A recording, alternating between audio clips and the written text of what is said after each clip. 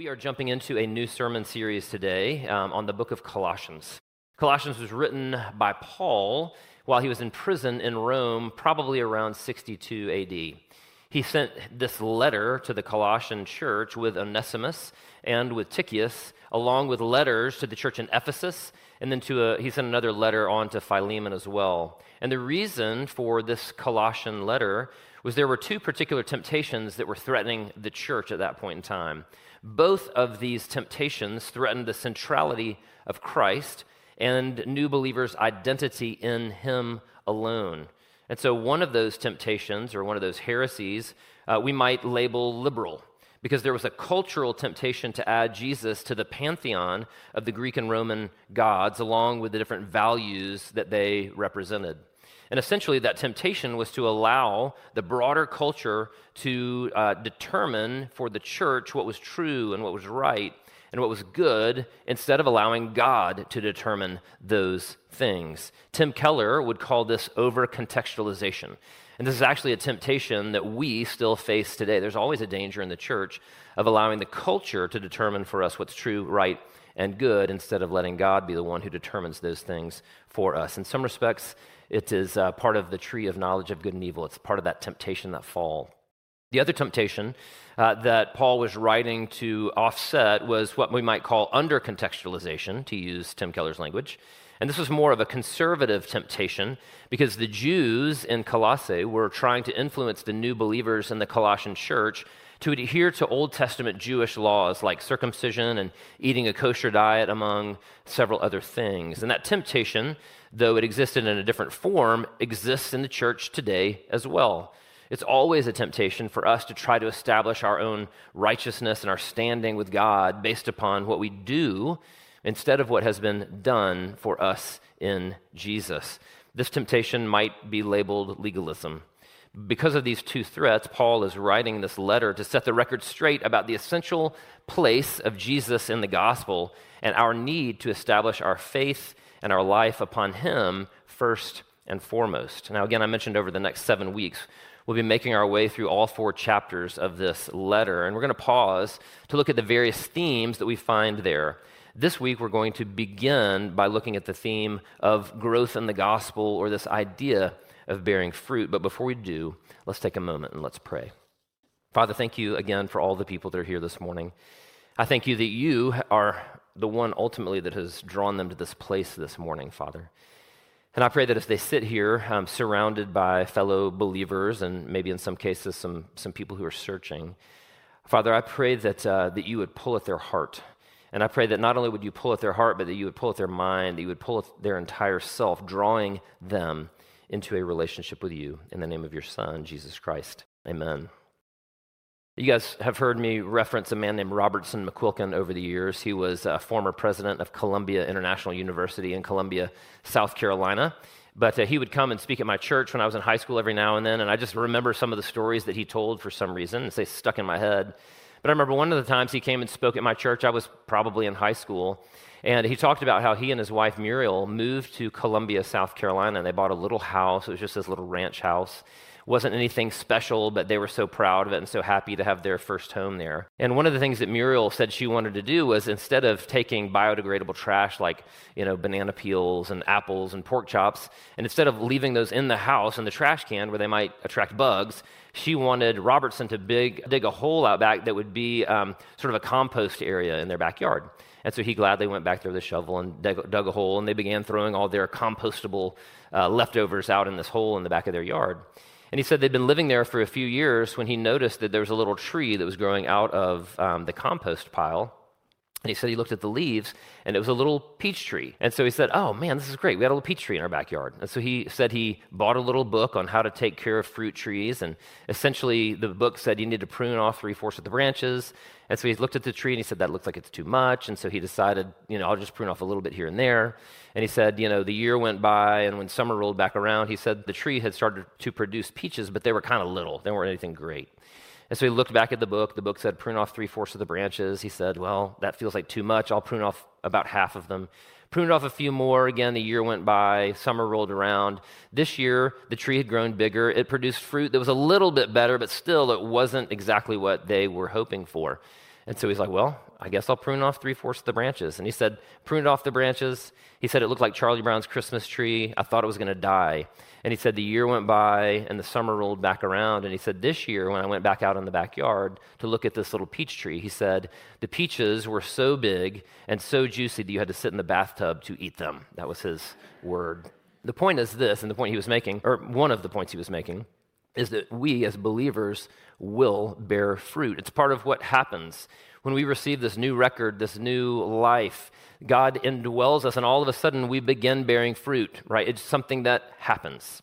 So one of the things that we see here at the beginning to the letter of the Colossians is this is one of the themes that Paul is unpacking with the Colossians. These are new believers, brand new believers. And what he's basically saying is you're going to bear fruit as well, but he adds some qualifications. Let's jump into verses 1 through 14 of Colossians 1. Now, a section of this has already been read, but follow again with me again as I read verses 1 through 14 of Colossians 1. Paul, an apostle of Christ Jesus by the will of God, and Timothy, our brother, to the saints and faithful brothers in Christ at Colossae, grace to you and peace from God our Father. We always thank God, the Father of our Lord Jesus Christ, when we pray for you, since we heard of your faith in Christ Jesus and of the love that you have for all the saints, because of the hope laid up for you in heaven. Of this you have heard before in the word of truth, the gospel, which has come to you, as indeed the whole world, it is bearing fruit and increasing, as it also does among you, since the day you heard it and understood the grace of God in truth. Just as you learned it from Epaphras, our beloved fellow servant, he's a faithful minister of Christ on your behalf and has made known to us your love in the Spirit. And so, from the day we heard, we have not ceased to pray for you, asking that you may be filled with the knowledge of his will in all spiritual wisdom and understanding, so as to walk in a manner worthy of the Lord, fully pleasing to him, bearing fruit in every good work, and increasing in the knowledge of God, being strengthened with all power, according to his glorious might, for all endurance and patience with joy, giving thanks to the Father who has qualified you to share in the inheritance of the saints in light. He has delivered us from the domain of darkness and transferred us to the kingdom of his beloved Son, in whom we have redemption, the forgiveness of sins. Now, I don't know how many times you guys have read through Galatians, Ephesians, Philippians, Colossians, 1st and 2nd Corinthians. Many of the things that Paul writes about, there are these very long sentences with lots of adjectives and adverbs and descriptors. Sometimes it's difficult to unpack what he's getting at in a particular passage, or at least to simplify it. But we're going to actually look this morning, and we're going to see that Paul identifies 3 different things that are associated with bearing fruit in this passage. The first is this. The first is that bearing fruit begins with a rescue. Look at verses 13 and 14. He has delivered us from the domain of darkness and transferred us to the kingdom of his beloved Son, in whom we have redemption, the forgiveness of sins. In 2010, 33 Chilean miners were trapped half a mile below ground in the San Jose mine. This is in Chile. A piece of rock, an actual one piece of rock taller than a 45-story building and weighing more than the Empire State Building, crashed through the mine shaft and left them trapped in darkness in a small underground room, again, half a mile beneath the earth's crust. For the first 17 days, they survived in the darkness of that small room, singing hymns, praying, and sharing their meager provisions. They had no idea whether they were going to live or they were going to die.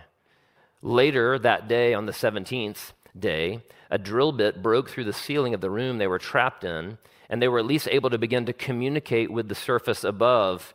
And then, on day 69, they were rescued, brought up from that dark underworld into a light of a fall Chilean afternoon. Their families were waiting for them. They celebrated as they were rescued, and most of the world celebrated as well. Some of us vividly remember living our lives under that domain of darkness that Paul speaks of in verse 13. For some of us, that existence within that domain of darkness, it was filled, for some people, with drug abuse. For other people, it was alcoholism. For other people, it was sexual predation. For other people, it was pornography or rampant gossip. Maybe it was slander. And many of us during that time in our lives felt filled or crushed with shame. We felt isolated and alone. and you felt that there was no way out of that lifestyle. You felt trapped. For others, our citizenship in that kingdom was filled with a different set of issues. Maybe it was judgmentalism. Maybe it was contempt for others. Maybe it was exhausting self-righteousness and pride. We readily recognize that first set of sins, but we're often blind to the second set. It's really the story of those two sons that Jesus tells. In his letter to the Colossians, Paul reminds them that they were rescued from that domain of darkness. The ESV uses the word delivered, which is perfectly accurate, but the word in Greek most literally means to pull out or to snatch up. And if you look back at verse 12, you'll see that it was their heavenly Father who pulled them out of that darkness.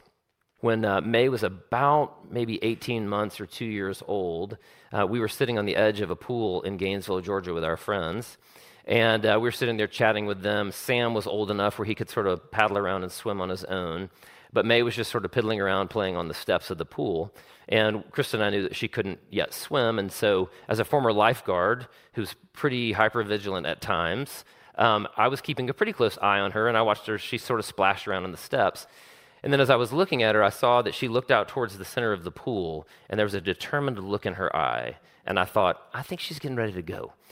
Sure enough, May just took off towards the center of the pool and was almost immediately over her head. Now, again, I was watching, and so I knew what was happening there. But she got, probably 6 or 7 feet away from us, and she immediately was just on the bottom of the pool. Amazingly, she kept heading out towards the center of the pool.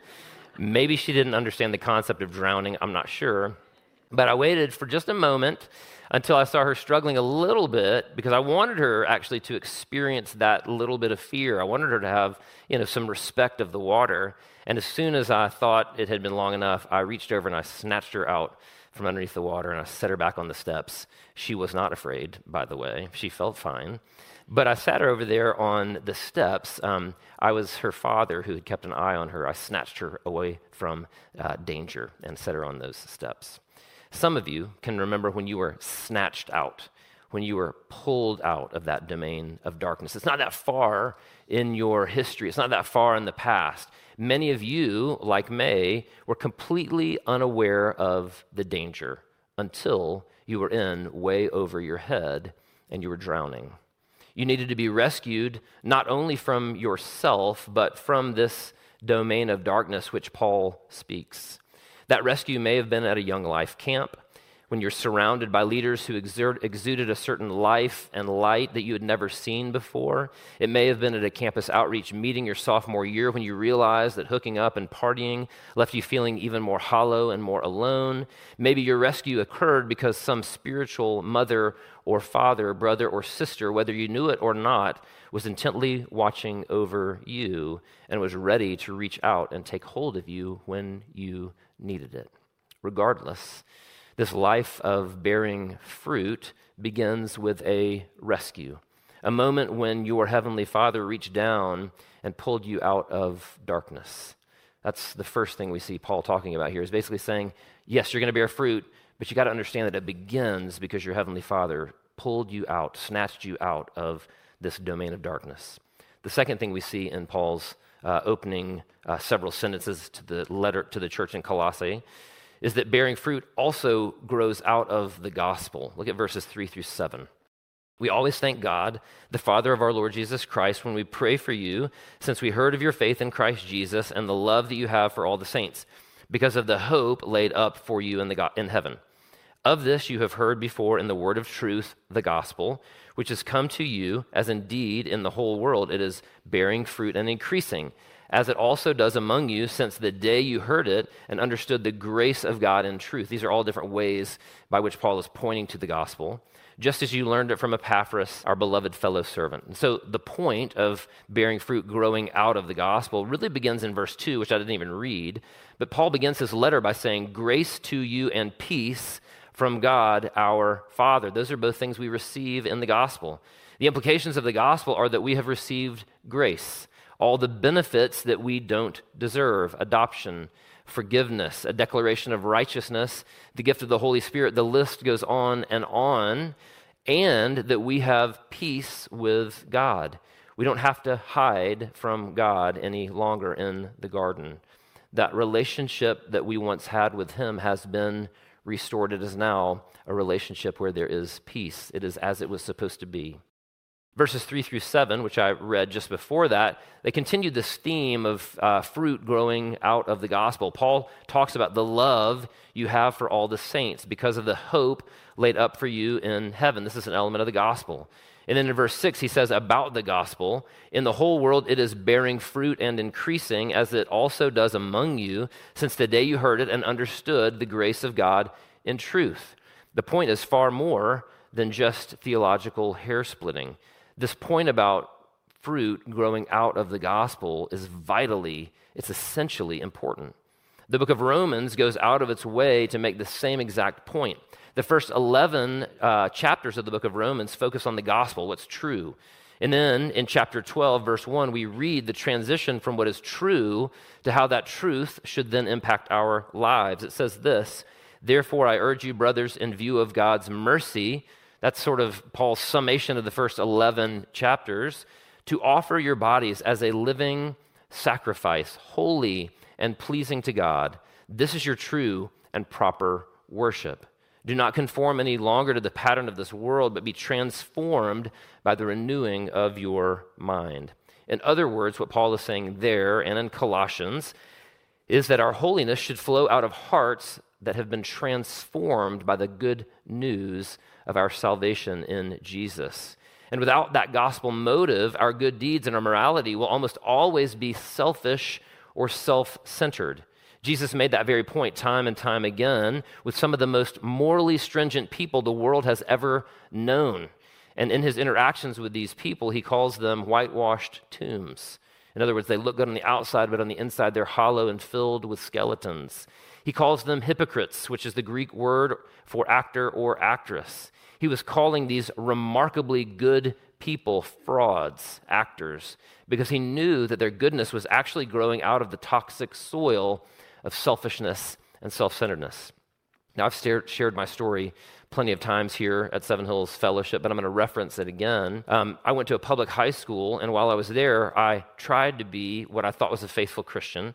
And what I thought that meant was don't party, don't drink, don't hook up, don't cuss, don't do all these things. And if you had asked me, I would have told you I'm being faithful to God, and I'm trying to honor him, and I'm trying to make other people see him through my life. But my actual motive was that I was trying to be better than other people, and as a result, feel worthy of God's love, and I was trying to earn his acceptance. Now that I'm older, I realize that's actually what I was doing. And that posture led to contempt, looking down on other people. It led to judgmentalism, me sort of evaluating other people's behavior and lives and judging them. Ultimately, those were sort of the fruit of that stance in my life. French philosopher Albert Camus once said, "People hasten to judge in order to not be judged by themselves." Let me read that one more time. People hasten to judge in order to not be judged by themselves. That was definitely true for me, and if I'm honest, it still is sometimes. In college, I took a different route. I still tried not to do all of those bad things, but I tried adding more positive things or accomplishments to my resume.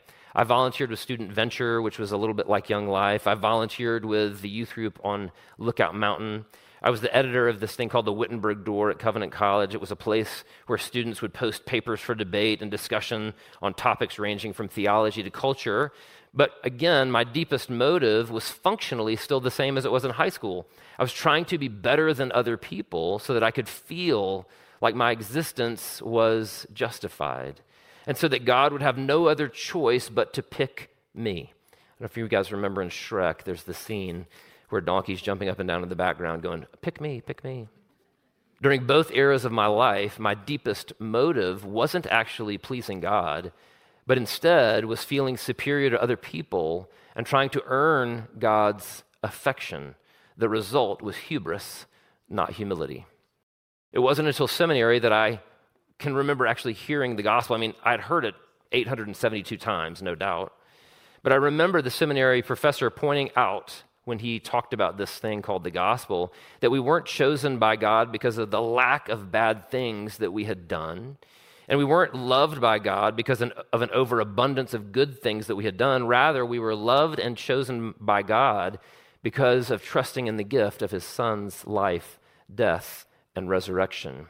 Jesus' sacrifice was the basis for my acceptance, not my performance. That was a game-changing realization for me, and I've spent the last 28 years of my life trying to live out of that new reality.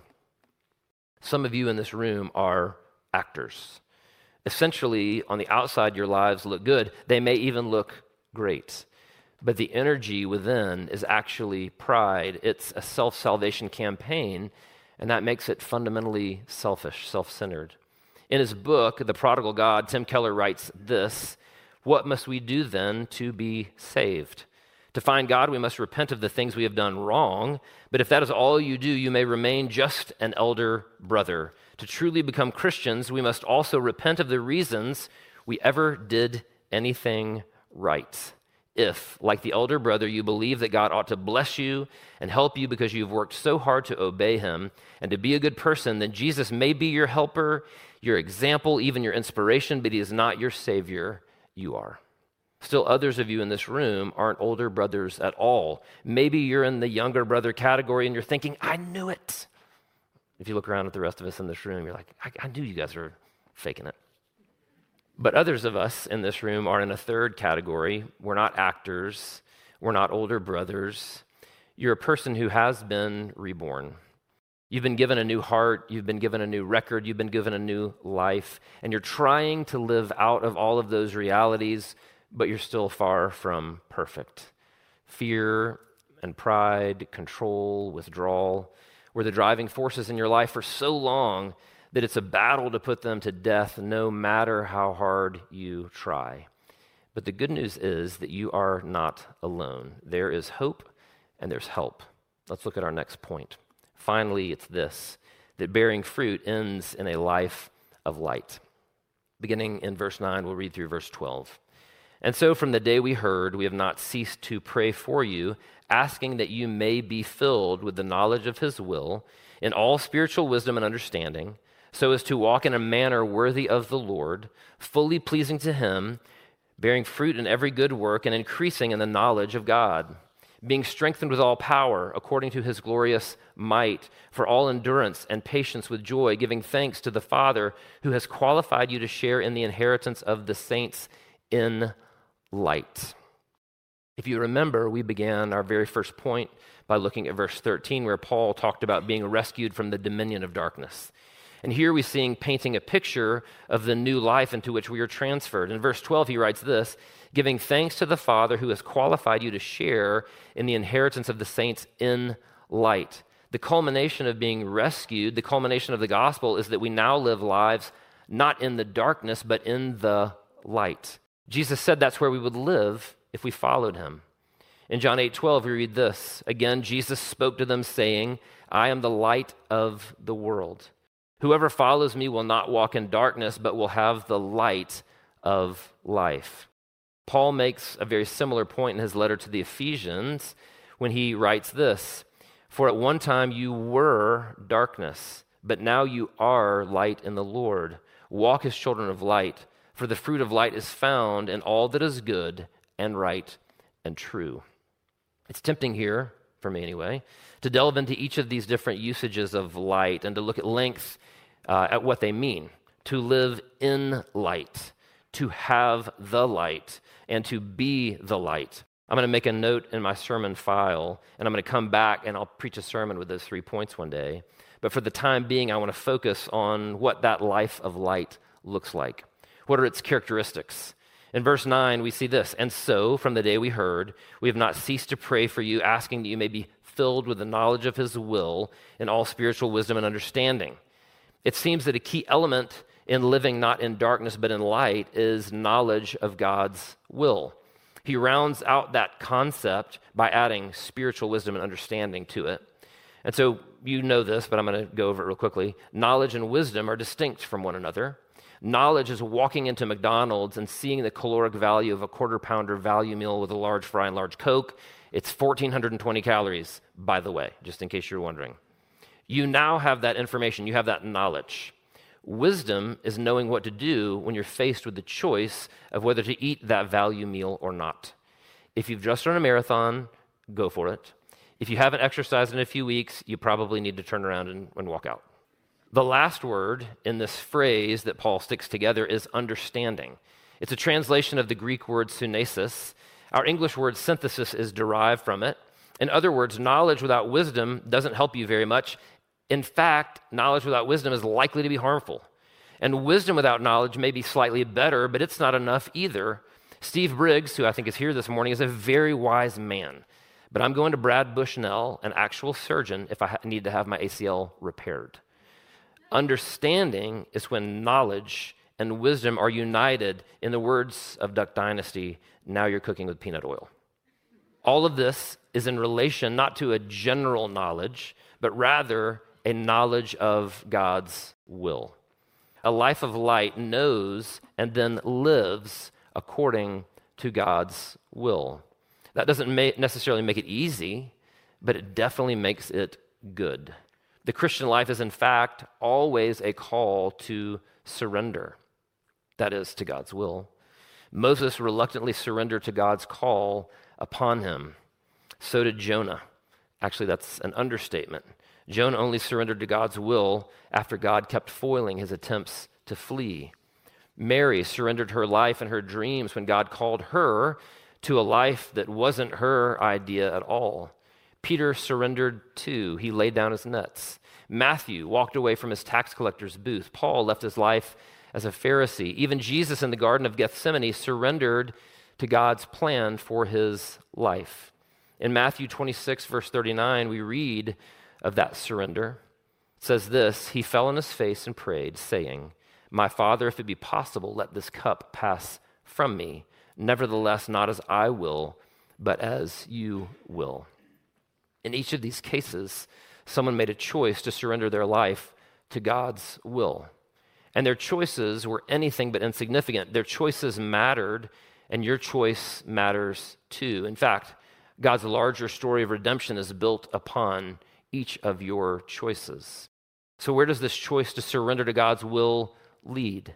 Let's finish by looking at verses 10 through 12 of Colossians 1.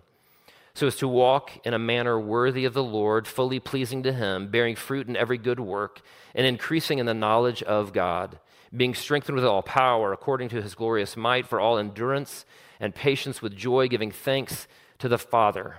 The knowledge of God's will, wisdom, and the ability to connect the dots between the two leads to a life that is worthy of the Lord, fully pleasing to him.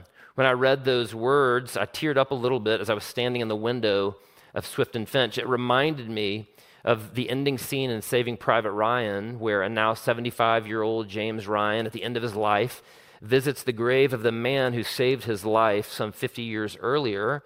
And as James Ryan walked up to the tomb of this man who saved him, he turned to his wife and he said, "Tell me I'm a good man.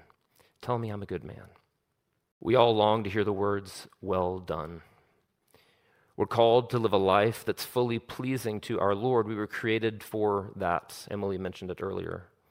And one of our deepest desires, whether we know it or not, is to hear those words spoken to us, not just by our wives, not by our husbands, not just to us by our children or by our coworkers, but ultimately we are designed to hear those words spoken to us by the voice of our Heavenly Father, to hear, "Well done." So part of this new life looks like pleasing our Heavenly Father. But what else does this new life of light look like? Let's jump in where we left off. Bearing fruit in every good work and increasing in the knowledge of God, being strengthened with all power according to his glorious might, for all endurance and patience with joy. We are to bear fruit in every good work. And this work, as you remember, grows not out of fear or pride or self-justification, but rather it grows out of a heart, again, that's been changed, that's been transformed, made new by the gospel. And this life of light also leads to an increasing knowledge of the Lord. This relationship with him is not at all unlike getting to know a good friend or getting to know a spouse. There's always more to discover. One of my favorite quotes, which wouldn't have made much sense to me in the first year of my marriage to Krista, now, 27 years in, makes me tear up. every time I recite it. It's from The Princess Bride. It says this: "Her heart was a secret garden, and the walls were very high." If that's true in our human relationships, how much more true is it about the one in whose image we have been created? Are you seeking to know God? Are you pursuing his heart? Just as you long to be known, God longs to be known by you. So in this illuminated life, we bear fruit and we know God. What else do we see? Finally, we see that God empowers us for this life. We're not on our own. It's not up to our strength, it's up to his. Look back at verse 11, "Being strengthened with all power according to his glorious might for all endurance and patience with joy." We see that we're not expected to live this life on our own strength or in our own strength, but instead we're to live this life in a power that is supplied by God himself. That power enables us to live this new life with endurance all the way to the end, with patience and with joy that comes not by our own grit, but comes because of his glorious might at work within us. Here's how Eugene Peterson, the author of The Message, translates this section. "We pray that you'll live well for the Master, making him proud of you as you work hard in this orchard, in his orchard. As you learn more and more how God works, you'll learn how to do your work. We pray that you'll have strength to stick it out over the long haul, not the grim strength of gritting your teeth, but the glory strength that God gives. It is strength that endures the unendurable and spills over into joy, thanking the Father who makes us strong enough to take part in everything bright and beautiful that he has for us. God strengthens us for this life through worship, through his word, through prayer, through his power that is at work in us. He strengthens us for this life through connection with other believers and through his Holy Spirit who dwells within us. God also strengthens us for this life of light through what we call the Lord's Supper.